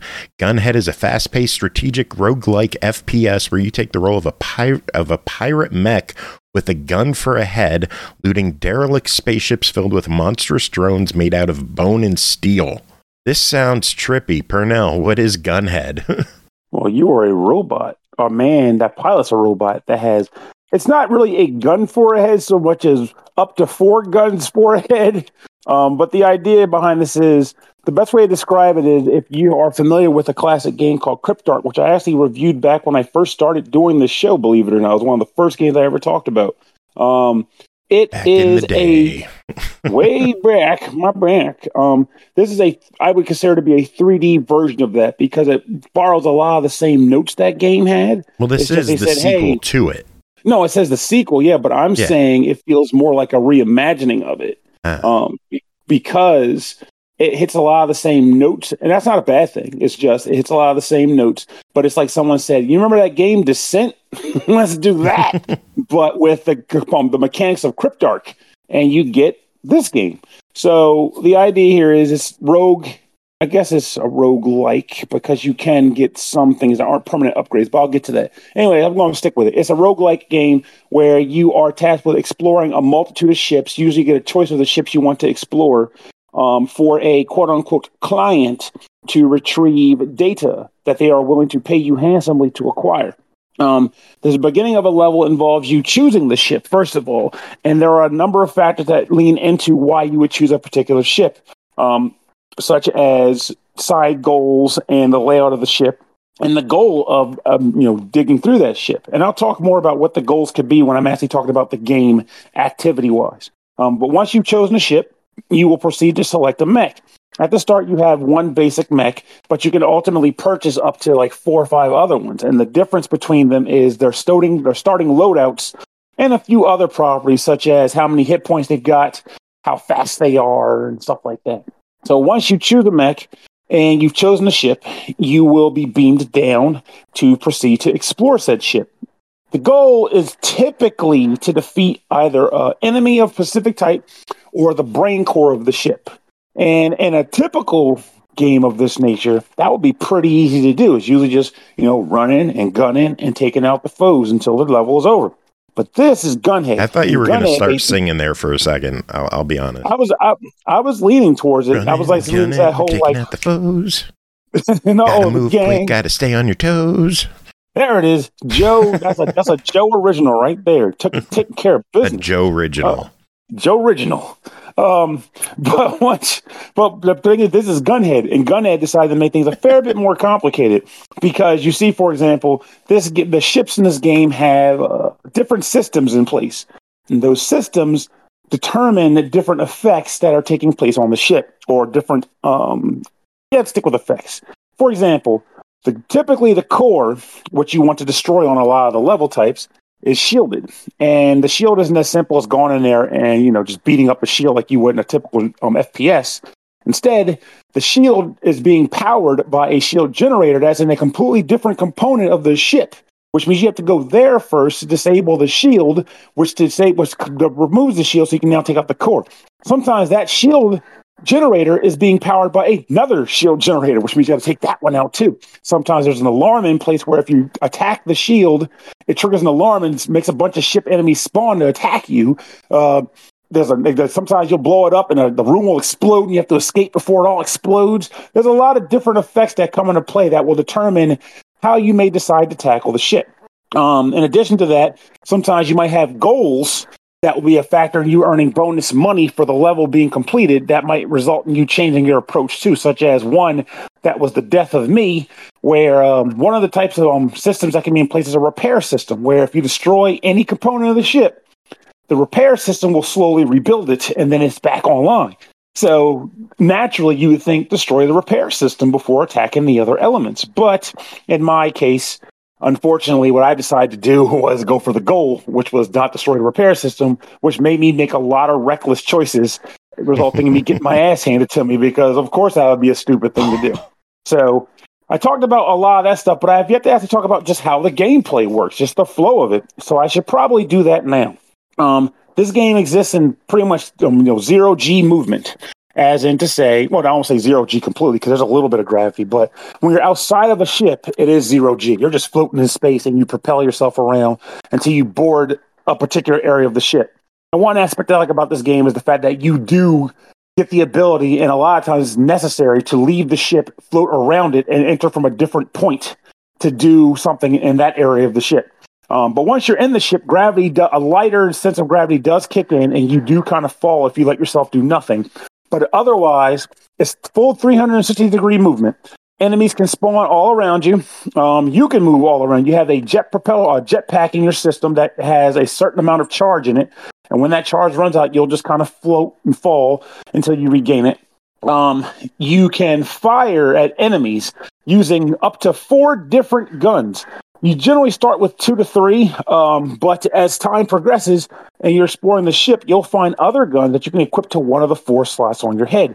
And those slots are respondent to the 4 buttons on top of your controller, the 2 bumpers and the 2 triggers. And good luck trying to acknowledge and remember which gun is on which button, because I'm just mashing shit, just trying to get things done. Because if you couldn't tell, this is not the kind of game that I excel at. And that is not a bad thing, because that just means I'll just play it and fail it until I get bored. But it is fun to play until that happens. But yeah, you'll be putting different guns on and equipping them and using them at will with those 4 buttons and just trying to splash damage everybody. I will say, the controls of the ship is great. The gunplay on the ship is great. And getting different items you can use with the face buttons to kind of like turn the tides, such as healing yourself or dropping a nuke or EMP. Those things are pretty cool too. The big thing that screwed me up, though, for better or for worse, is the fact that... Let's see here. Okay, that was Aki. I wanted to make sure I didn't screw something up. But the thing that screwed me up the most is the fact that... I wonder what happened. But it is kind of just the 360 movement. Like, there is a map that you can use to kind of get around and see where things are and figure out your place on the ship. And even when you bring up the map, thankfully it does stop the game, so you're not like doing it under the gun. However, you are looking at a 2D map in a 3D space. So you might see yourself in a room, and the room might say there is a health item in this room right there. And you're like, okay, the health item is right there. But then you go to that section, it's like, where in the hell is it? Because apparently it's like 1 or 2 or 3 levels above you, and there are ceiling elements that prevent you from just going straight up. So now you're scrambling to find this thing you very much need, and it drives me crazy on more than a few occasions. In addition to that, the map coloring, this could be because I was playing a lot on the Steam Deck. We all know I do this by now. We've gotten used to it. But due to the fact that the coloring that they use, sometimes it makes it a little hard to even get your bearings in regards to like where you're at in a particular room as well. Like if all the walls are just gray and the ship is kind of dark, and you're like, okay, I need to find my way up and through this door. But you're like, where the hell is the corridor? Where are the walls? And you're like, okay, I need to scale back, jet propel back a little bit, dash back, and then look around, get my bearings. Okay, I can see a hole up there. I'm going to go up there and dash through that. So you will find yourself occasionally feeling a little disoriented, wondering where the hell you're supposed to go, what you're supposed to do. And that can be a factor in some people's enjoyment of this game. Also, this is not the type of roguelike where you will eventually just keep buffing yourself up after deaths to get strong enough to just kind of melee through the game or mash through it, because you do not carry progression. The only progression you get to really do is when you get money from completing missions successfully, you can spend that money to obtain licenses to get new types of weaponry that will start to appear in levels, because thematically what they claim is that once you have a license for it, the client, quote unquote, is able to provide that weaponry for you by beaming it onto your runs. So with that in mind, what happens is you just pretty much have those items appear, and there'll be something that can show up and they'll respawn and whatnot here and there during a level. So it kind of adds a little bit more to your runs in general, which is nice.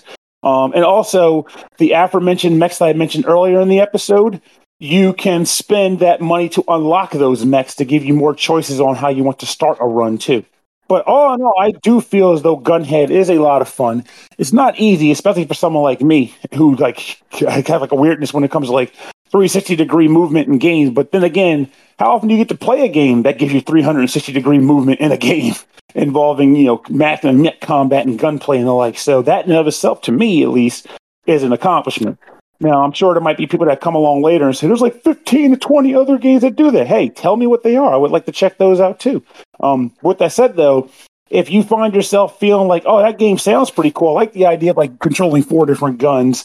I didn't even mention, I forgot about the melee weapons. They're not all guns. Sometimes you'll get to melee weapons where you can pull up a shield to defend yourself, or dash into a guy and smash it just to do immediate damage if you're kind of up close and personal to you. So there are different varieties in that too. But back to what I was saying before, if you find yourself feeling like, well, this all sounds really cool. I like the gunplay idea. I like the idea of dismantling all the different elements of the ship before getting to the core, but the 3D is just mucking with me. Well, guess what? Like I said earlier, to me, this is more of a reimagining of the original Cryptarch game, which came out a couple years ago, and that game is still fun, and you can probably get it for pretty cheap. So if 3D's not up your ante, but the concept of the game is, I recommend going back and playing Cryptarch too. But if you're okay with the idea of playing this in 3D, then I think this is an element that you will find a lot of fun with, even just bopping around in space and using the jet propulsion. So, well, this game clocks in at $20. What is your official verdict on Gunhead? I think it's a total buy. It's a fun time. Just gotta get used to the navigation aspects of it all. All right, and Cryptarch is $14.99. What is your official verdict on that? Oh, I'm assuming I said buy it back in 2017 Probably. Or whatever, but I'm going to go with buy it again. Cool. All right, next up is Low Story, developed by Engin Basturk. I hope I said that name right. Published by Dolores Entertainment.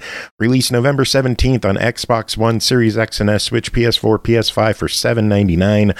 Low is thrown out of a window onto the street to be abandoned. After his fall and getting back together, he decides to take revenge on those who hurt him at all costs. Aki, what is Low Story? Okay. So this is a shooting game where you a side scroller basically with some very minor platforming and I think one puzzle in the entire game. It's very much I don't know if y'all remember this old animated film from over a decade ago called 9, where it was a bunch of puppets that were alive and trying to figure out this apocalyptic world. I don't remember that at all. Oh, wow. You should go look it up. It was really good. It's a Tim Burton film. Yeah, it's good. I don't think it got decent sales, though. Sadly, I liked it, but I'm weird. So, so basically, it's a mix between that and I think it's Little Big Planet, I believe is the name of the game, where you play as a weird little burlap sack puppet thing. Yeah, that's on PlayStation. Little Big Planet, Sackboy. Yeah. It's like a mix between those two games as a side-scrolling shooter. You play as this. Fun aside, really quick, if you have PS Plus, you could get a Fall Guy costume of Sackboy for free. So that's cute. Yes, users grab that. I just grabbed it last night. All right, nice.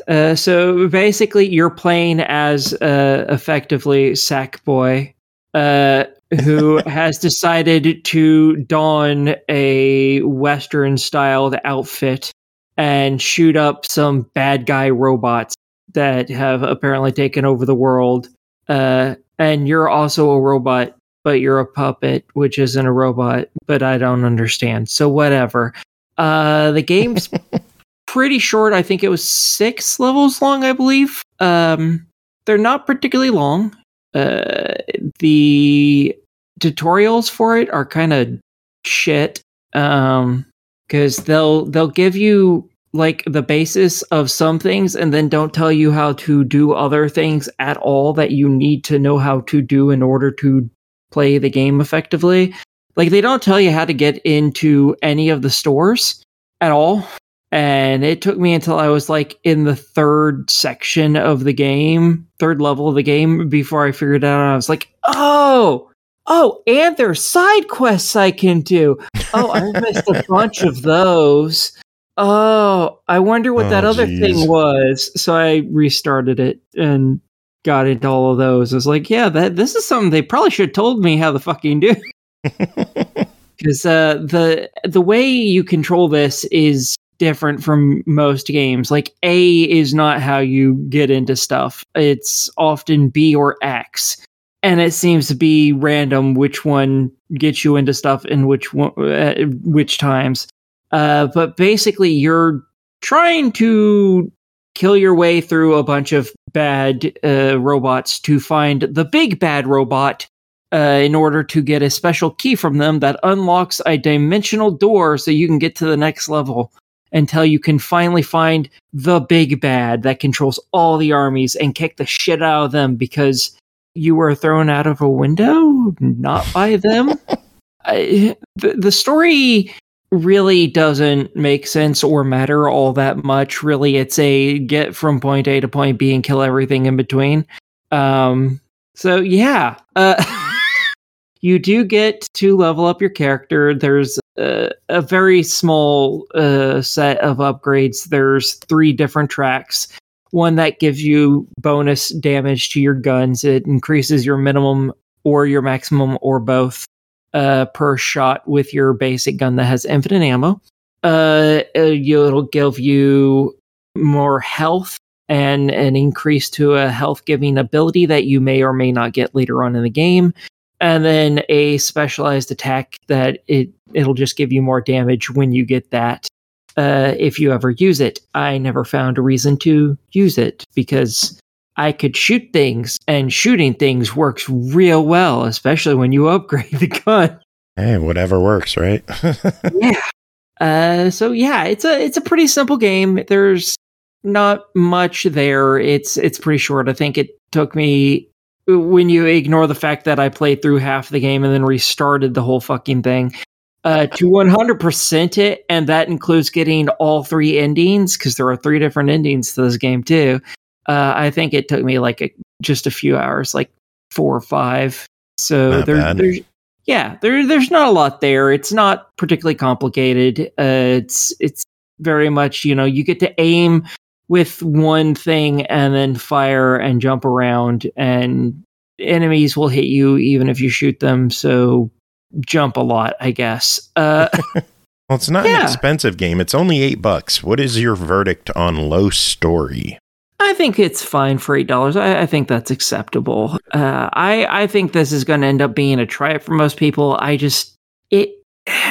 It's just kind of blocky to control, so I don't know how much people are going to actually like playing it, because it just doesn't feel quite right when you're aiming and shooting and jumping around and all this other stuff. But I think it's a good, solid try it at least. All right, sounds good. Next up, we're going to start our kids block. We're going to end the show with 3 kids games. Jacob's going to be back for 2 more. Sorry in advance. But next game is Nickelodeon All-Star Brawl 2, developed by Ludosity and Fair Play Labs, published by Game Mill Entertainment, released November 7th on Xbox One, Series X and S, Switch, PS4, PS5, and PC for $49.99. Nickelodeon All-Star Brawl 2 lets you duke it out with the biggest and best fighting character roster yet. Choose your favorite brawlers, master their unique movesets, and use all new powerful supers to land the finishing blow with friends or across a unique roguelike player campaign. Pernell, tell us what's going on in Nickelodeon All-Star Brawl 2. Okay, so for those who aren't in the know, I did talk about the first game a little ways back a couple years ago. And even back then, I thought that the original Nickelodeon cartoon All-Star Brawl, I thought the game was fine even back then, with my main issue just being that it lacked a sort of punch by the characters not having voice work. And in a sense, with games like this, you kind of want that sort of element to it. You need to feel like you're playing the characters that you're purchasing the game for. So it makes me happy that this sequel actually came to exist, but they didn't just stop with the idea of saying, hey, we're going to give these characters voices now, which, by the way, the voices that they did choose for these characters is pretty good. They're good voices. They got some originals and some, knockoffs, but they're all ultimately pretty good. But they actually went ahead and improved the game too. And I personally feel like this is a very solid pick. You might get people that will immediately come out and say, well, why would I buy this when I want to play Smash Brothers? And the answer is because it doesn't hurt to have more than one type of the same game on the market. That's what competition's for. And two, some people want to play with Nickelodeon characters. And that's perfectly fine too. I am one such person. I grew up with Ninja Turtles. I like them, and they're not in Smash Brothers, so in your face. So the idea behind this game is it is a cartoon brawler. The characters in this game are all from Nickelodeon and Nickelodeon adjacent properties. There are a total of 25 characters. And the general modes you have access to are much of the basics. You have an arcadey mode where you can kind of battle up a ladder just to see if you can get to the end, with mini games thrown about in the middle there. And there is the element of just going into a straight up battle with yourself and some computer players, or up to 4 players, and play along with them. There's an online mode, similar idea with ranked elements. And there is a kind of a campaign too. And the campaign to me is something that I kind of like with this, because I think it does a good job of combining 2 elements into one game that people are usually at odds with.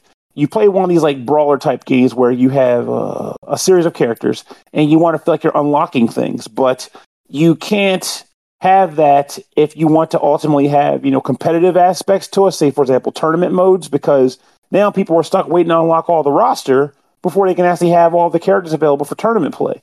Well, this game decided to make it so that you get every character in the typical battle mode, which you'll likely be spending the majority of your time on. But if you play the campaign mode, which is a roguelike scenario, you unlock characters specifically for that mode, which I like a lot. So when you do the campaign, you are pretty much tasked with taking out, I can't even remember the guy's name. It's like Dirk Deadly or something. He's basically a villain from the Danny Phantom universe. Oh, and Vlad Plasmius. Thank you for the save. Because I'm I know he's a vampire. I should have went with Vlad. But he's trying to mind control all the different cartoon characters across the multiverse. So it's just a general excuse to say, hey, multiverse guy wants to control the multiverse. You got to stop him. So you are placed into a hub world where you choose a character that you're going to run your run with. And at the first, you only have SpongeBob SquarePants to do this with. And I'll talk about the actual move typings in a minute, because that'll factor into a really cool element they add to this game. But you choose your character, and then you will be tasked with going into the main game.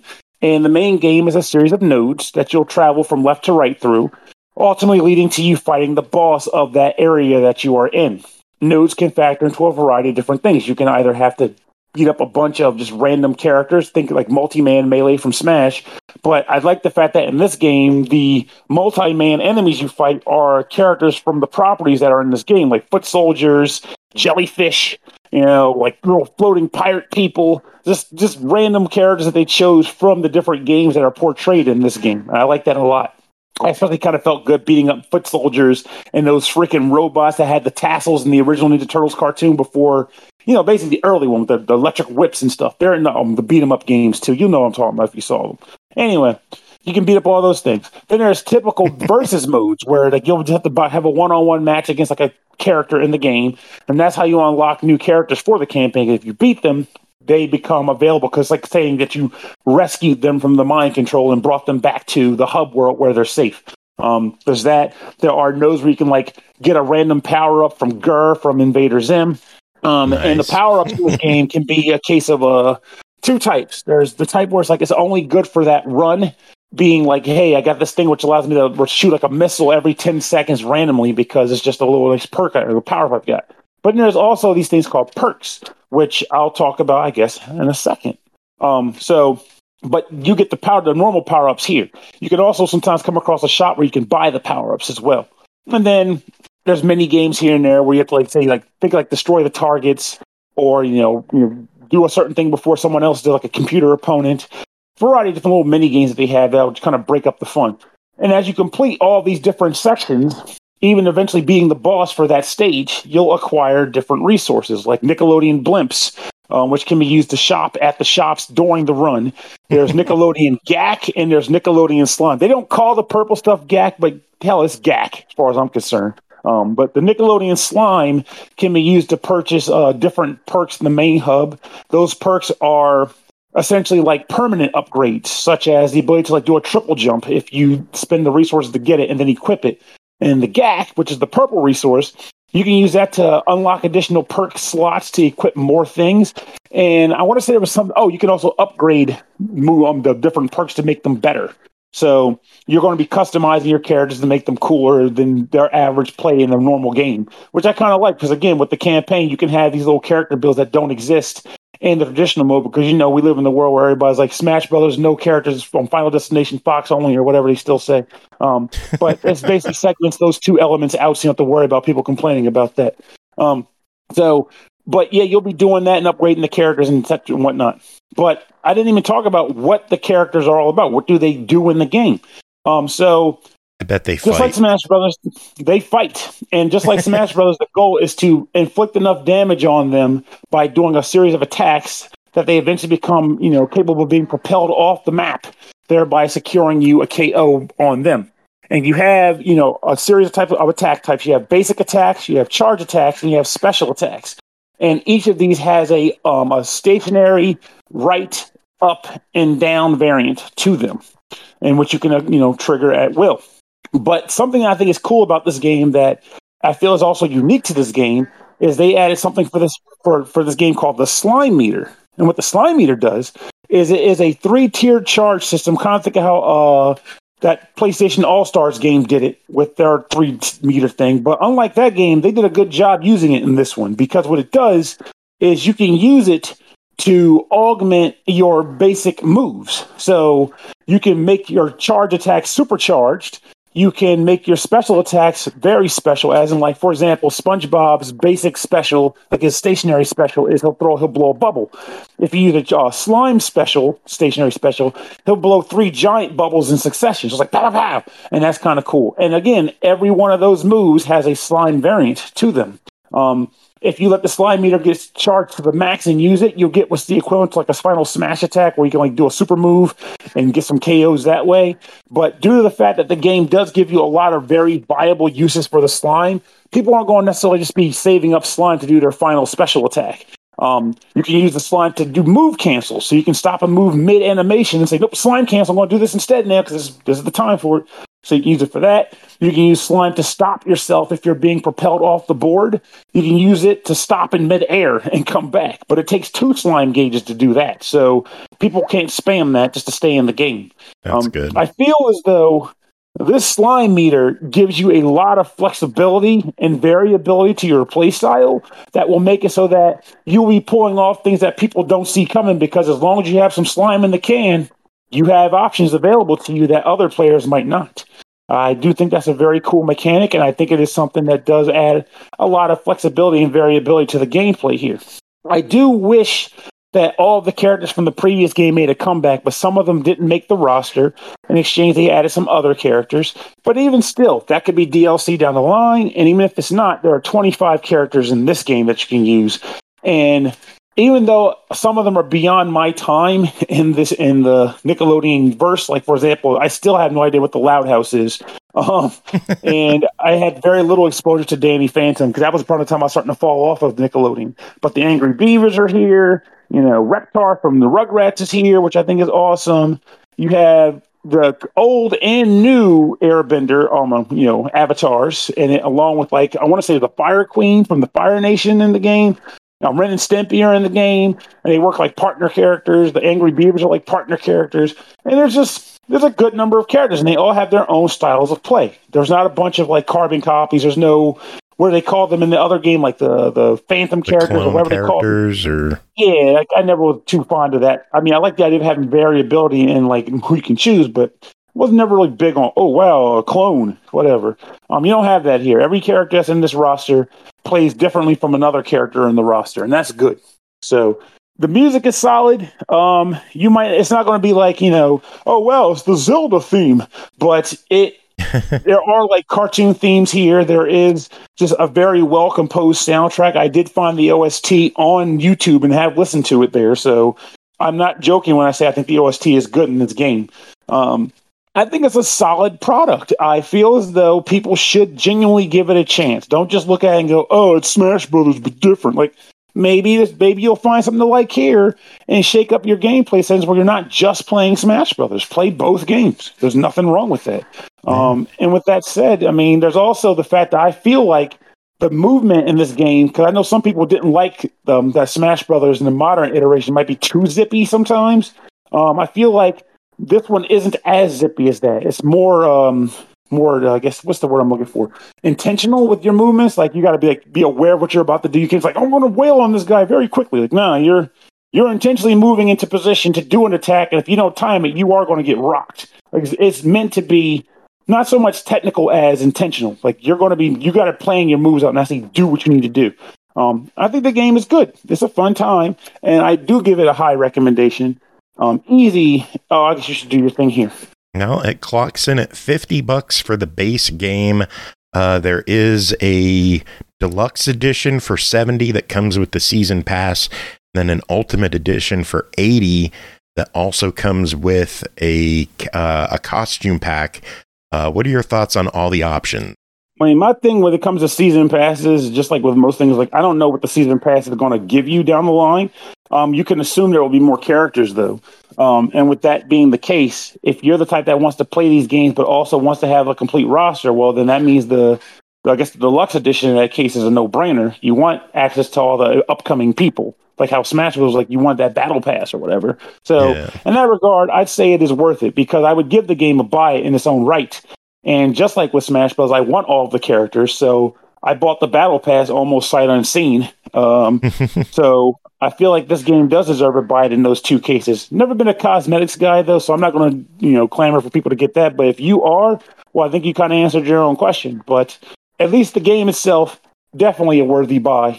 And I hope more people give this a chance because this studio is, I've watched interviews with them and stuff. They are very passionate about this franchise. They want it to do well. And I think they put in the work for it to get to that point, too. So fingers crossed that they nail it this time in the market. They removed Leonardo, didn't they? Huh? They removed Leonardo, didn't they? Yeah, and this time it's got April still, Donatello, and Raphael. And I think the last one had Leonardo and Michelangelo, so they pretty much swapped them. Leo back. Who knows? He might be in the season pass. Who knows? Maybe. I think they announce who's in the season pass? I think Rocksteady is in there. Ooh, I like that. Even one of them is in there. That makes me happy. And also, I should mention, like I said, I may have mentioned that there's bosses in the campaign, but they use characters that aren't in the roster as bosses, like the Shredder and like the Flying Dutchman, for example. So, even if they're not in the roster, you might still see them in the game, throwing hands. So. Okay, the 4 season pass characters are going to be Iroh from Avatar, Mr. Krabs from SpongeBob, Rocksteady from Ninja Turtles, and Zuko from Avatar. Okay, I'm happy with at least 2 of those characters. Well, she's happy with one of the other characters, which is good. That means 3 characters get love from at least 2 people here.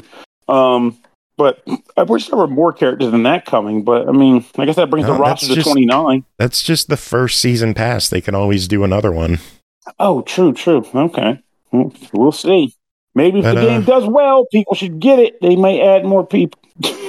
Hope so. I like when they expand on the roster. When you compare it to Smash Brothers, only having 25 characters feels so light. It does. But the intent. But again, remember, there's like all those. That's what the word is. Echo characters. There's all those echo characters in that game. I mean, that pads the roster out a fair bit. Yeah. And I then feel Fire Emblem. There's like 30 Fire Emblem characters.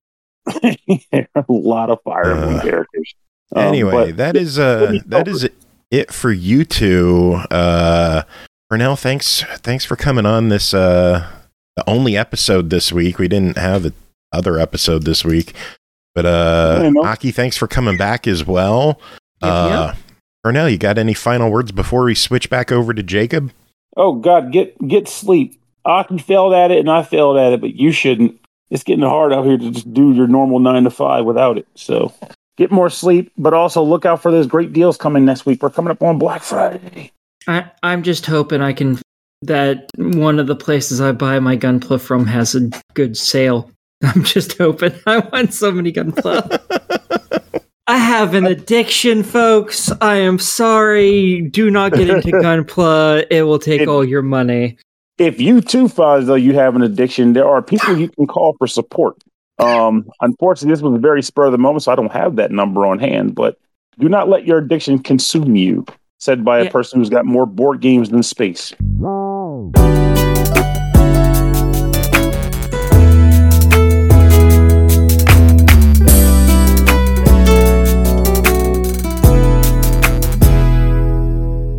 All right, and we are back continuing the kids block with Jacob. Next game to talk about is DreamWorks All-Star Kart Racing, developed by Bamtang Games, published by Game Mill Entertainment, released November 3rd on Xbox One, Series X and S, Switch, PS4, PS5, and PC for $39.99. An all-star cast of some of your favorite DreamWorks characters brings the fun and hilarity to high-speed kart racing action like never before. Race on 20 different DreamWorks-themed tracks, including Shrek Swamp, New York City Zoo from Madagascar, and more. 20 of the most iconic DreamWorks characters like Shrek, Poe, Tigress, Puss in Boots, Boss Baby, and other top favorites all come together in a kart racing experience like no other. Jacob, what is going on in DreamWorks All-Star Kart Racing? So, I have two main gripes with this game, and the first one, I want to get this out of the way. And I want you all to realize that while it is a gripe, I do not want you to judge the merits of the rest of the game on it. The game's tutorial is god-awful. It is some of the worst voice acting I've ever heard, and it was just like, I don't know where they got these guys who they thought sounded like Shrek and Donkey. I don't know if they were just like taking a dump into like a turnpike bathroom, and they were like, they heard the guy like 3 doors down like straining, and they were like, "Oh, you sound like Mike Myers. You kind of sound like a Shrek. We'll go with that voice." Like, it is awful. It is horrendous as it tries to explain like how the game plays. But if you can get past the tutorial, I'm dead serious. You're going to find a lot to like out of this game, which I like. I realize like kart games are a dime a dozen for licensed properties. Like, you know, pretty much everything has them. I mean, like Paw Patrol has one. Giganosaurus has one. I mean, heck, there actually was a Shrek kart game back on the Game Boy Advance. So, you know, it's like, it's not like this isn't anything new. But so you can play around as characters from various DreamWorks movies, which I was honestly hoping it would be like there would be more variation to it due to how long DreamWorks animation has been around at this point. But we don't have any characters from like Road to El Dorado, nobody from Shark Tale, nobody from Over the Hedge. There is like a handful of other movies, like Monsters vs. Aliens, stuff like that. So instead, you're stuck with characters from Shrek, Puss in Boots, The Bad Guys, which, by the way, is a great movie. I love that one. Puss in Boots. Trolls, How to Train Your Dragon. Thank you. Can I say there's just too many trolls in this game? I don't think that there's as many trolls as you think that there are. There's like 6 of them, aren't there? Yeah, but like they're like a host. Like you can just swap them out however you want. Still a lot of trolls. it's not that bad, and it's not like they're your main racer anyway. Yeah, true. But anyway, oh yeah, Kung Fu Panda. And so there are these different cups that you can go through. Most of them are themed. Like, you know, there's kind of like a Kung Fu Panda one. There's a Shrek one. There's, and then they're also kind of hodgepodge together. So take of it as you will. And I want to say this, the tracks themselves feel kind of uninspired. It's still fun. The weapons they're good. It's a nice variety of them. But the graphics, like the environments that you're driving around on, those are gorgeous to look at, especially their version of Rainbow Road. Oh my God, it is just phenomenal. Whether you're playing the game sober or above the influence, like, this is a good time. This is a kid's review. They're not playing above the influence. That's a good point. It's a good point. I mean, their parents might be after they go to bed, though. Anyway, so there's a lot of fun to be had in here. My wife and I were actually playing the local multiplayer. We were having a blast. My kids like it. I enjoy how there is like secret routes that you can take through each one. When it's not just secret routes, but there's also these like notes that you have to find, which then launch these own like little rainbow roads in the level themselves. And doing that will help you grab items, but also specific power-ups that you can't get anywhere else. And yeah, honestly, it's just it's a solid kart racing game. It really is. If you can get past the bad voice acting, like, I think there's a lot of fun to be had with the game. I didn't think the voice acting was as offensive as you're making it out to be. It could be better. Obviously, they could get people who sounded more alike, but I don't think it was absolutely atrocious. But I appreciate that tutorial there's online. Was bad. That tutorial was real bad. You know it. I appreciate that it has online play. I like the hidden tracks nice. And the switches that you could get to change up the course. The harder difficulties, the AI are jerks. Which is standard. Yeah. I think that they made a mistake putting difficulty achievements in the game, as it's aimed more towards kids. And the AI is just brutally unfair on the high difficulties. But that's true. Like kart racing standard at this point. So yeah, the game's $40. What do you think of it? Honestly, I'd recommend it. I have had a lot of fun with it. I still play it, even after the review is done. Cool. All right. Well, we got one final game to talk about tonight. That is Jumanji Wild Adventures, developed by Cradle Games, published by Outright Games. We are Outright ambassadors, and they hooked us up with the key that way. Released November 3rd on Xbox One, Series X and S, Switch, PS4, PS5, and PC for $39.99. Drop into the dangerous game world of Jumanji and start a thrilling adventure as you search for the stolen jewel, the Jaguar's Eye, and a way home. Jacob, what's going on in Jumanji Wild Adventures? So Jumanji Wild Adventures is a multiplayer action game. Almost a party game, I'd say. And it takes the basis of the book and movie series, in which our intrepid adventurers get sucked into a board game or a video game, depending on which version you're playing. And they have to experience all of these like jungle hazards as they're moving through different areas, whether it's like river rapids, monkeys that throw coconuts at your heads, or like spike traps, stuff like that. And it's pretty much you just have to get from point A to point B while gathering up items, whether it's coins, whether it's letters that spell out Jumanji, stuff like that. And of course, dodging all the environmental hazards and occasionally beating up like, big monster, animal things. There are 4 different characters you can play as. They're the ones from the movie. So you have essentially who is this doctor guy who is The Rock. You also have Karen Gilliam, who was on Doctor Who. You have Kevin Hart's character and Jack Black. They all have their own like various like stats, as well as like their own special weapon or item that they can use. I usually went with The Rock when playing, and so his thing was a boomerang that could not only hit enemies from farther away, but it could also grab items for you, which honestly is kind of handy, and in retrospect, that's probably how you're supposed to be able to grab some of the letters.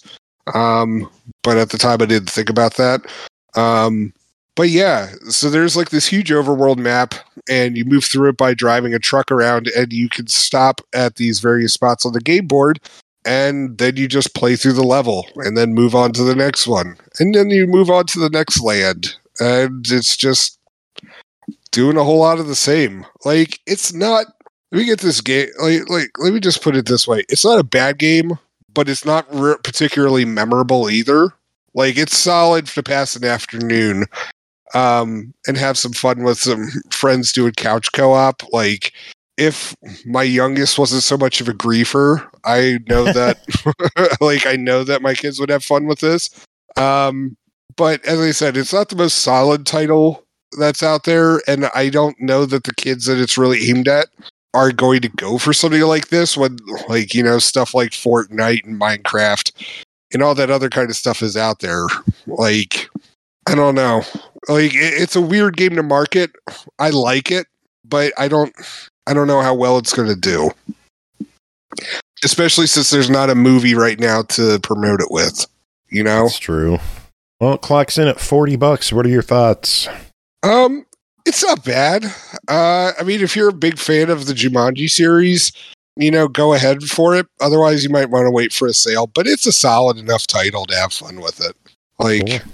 Yeah, I'd recommend at least checking it out. Cool beans. Well, that is it for this episode. We made it through. Congratulations. Yay. Just the two of us. Make it if we try. Two of us, you and I. Yeah. Music. We're going to play some stuff from our good friend Mustin. So, what do you think of that? I mean, I like Mustin. He's a cool guy. Yeah, he is. And we're going to play something from him. Okay. Yeah. Sounds good. Okay. You have any final words? No. Looking forward to passing out. Thanks to this supposed to be funny. Dude, I can't help the whole show, we have hyped up you being funny. This is your moment. You got to be funny. I can't. I'm sick with the like cold and stuff, and it's taken out my ability to be funny. I don't know what the excuse is for all the other episodes, but that's what I'm saying for today.